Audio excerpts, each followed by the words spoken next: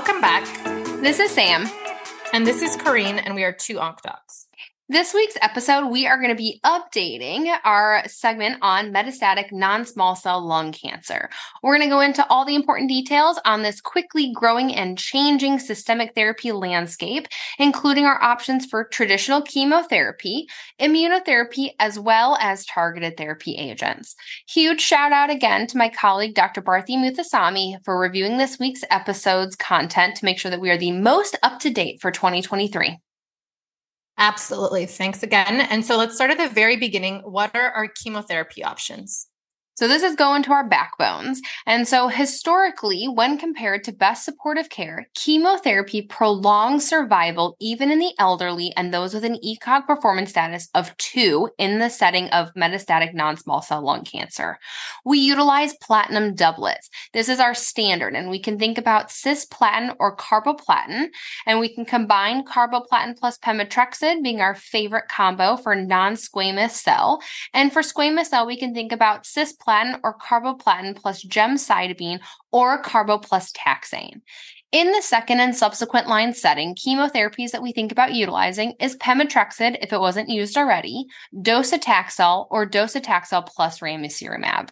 In the pre-immunotherapy era, which can still be tested on in boards, you can utilize the addition of bevacizumab, which is an anti-VEGF inhibitor, to chemotherapy or do pemetrexed maintenance for adenocarcinoma. And in the setting of squamous cell, you can add nicetumab, an anti-EGFR inhibitor, to chemotherapy backbone. Hopefully they won't be testing in the pre-immunotherapy era anymore because this is the standard if there's no targetable mutations. Speaking of, what do we test for now in stage 4 non-small cell lung cancer to guide therapy options? So for non-squamous cell, we need to think about targetable mutations, which can include EGFR, ALK, ROS1, BRAF V600E, MET, RET, NTRK, KRAS G12C, HER2, and the PD-L1 status. For squamous cell carcinomas, you want to know the PD-L1 status. Yes, definitely important to remember, and this comes up on internal medicine boards as well. And so what are the details of the targetable mutations? So we want to use targeted medications over chemotherapy in the first line setting if any of these mutations are identified. The only exceptions are if you find a KRAS G12C or HER2, which you target in the second or subsequent line setting, you use chemoimmunotherapy first. To start us off, we'll talk about EGFR mutations. They can be an exon 19, L858R, or T790M. First line therapy is with osimertinib, and this was approved for T790M, and this is based on the FLORA trial, which was published in the New England Journal of Medicine in 2018. Other EGFR targeting drugs can include gefitinib, erlotinib, dacometinib, ifatinib, which is approved for mutations in S7681I, L861Q, and G719X. If progression is seen on first-line osimertinib, you need to look for resistance mutations such as C797S, MET amplification, or transformation to small cell lung cancer. Toxicities for these drugs can include diarrhea, rash, interstitial lung disease, and prolonged QTc. The treatment of PD-L1 or PD-1 blockade is associated with increased EGFR TKI-induced interstitial pneumonitis. So you need to be aware of this if it was given prior or concurrent with these treatments. Yes, this is super important because we always wait if someone needs urgent treatment to give immunotherapy until we have the whole mutation panel back in terms of knowing if there is EGFR, then you're not going to give immunotherapy with that doublet chemo upfront while you're waiting for the results. So definitely know that clinically. And so you covered some of the EGFR mutations and deletions, but what about exon 20 insertion mutations? So exon 20 insertion mutations are different. Historically, these do not respond to the above mentioned TKIs.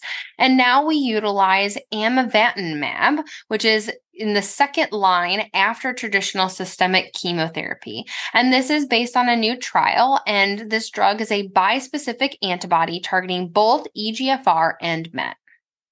Yes. So you don't just need to know EGFR, you really have to look at what mutations or insertions are there in terms of knowing what the best treatment is. And so next, what about ALK rearrangements?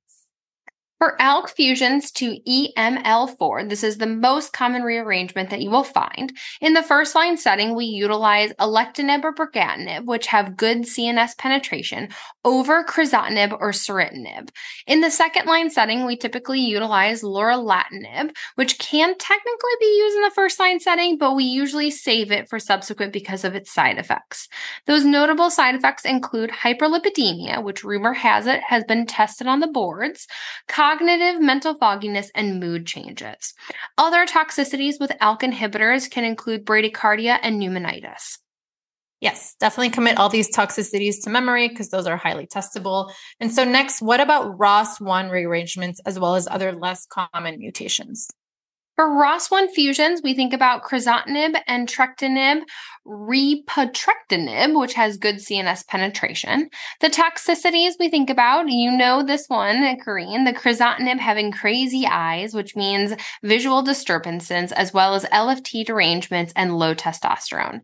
If you find a BRAF V600E mutation, think of our common melanoma combinations like dabrafenib plus trametinib or encorafenib plus binimetinib. The toxicities of these you need to be aware of is pyrexia and rash. For RET fusions, we utilize selpercatinib and prasetinib. For MET exon 14 splice, we use capmatinib and tepotinib. The toxicities of these can be peripheral edema. If you find that NTRK fusion, like you can in any of these solid tumors, you use lorilectinib or entrectinib. And if you find KRAS G12C, remember you start with chemoimmunotherapy in the first line setting, but in the second or subsequent line setting, you can target it with sotorasib and adagrasib. If you find HER2 mutations or amplifications, again, start with that chemoimmunotherapy in the first line setting, but you can target that HER2 with trastuzumab deruxtecan in the second or subsequent line setting. Definitely. And so if there are no targetable mutations, what is the standard first-line treatment for metastatic non-small cell lung cancer?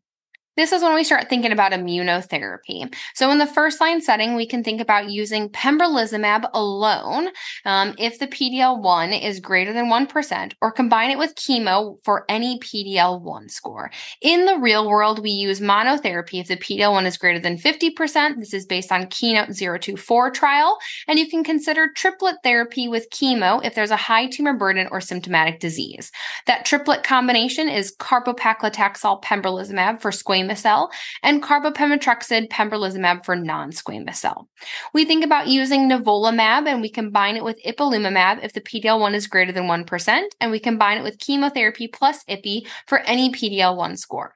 We also can think about using atezolizumab monotherapy if the PD-L1 is greater than 50%, or combining it with carbopaclitaxel bev for non-squamous cell carcinoma and any PD-L1. We can combine it with carbonab-paclitaxel for non-squamous cell carcinoma and any PD-L1 as well.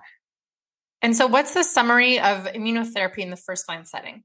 I think the basic summary is the PD-L1. If it's greater than 50%, you can use any of these immunotherapies by themselves.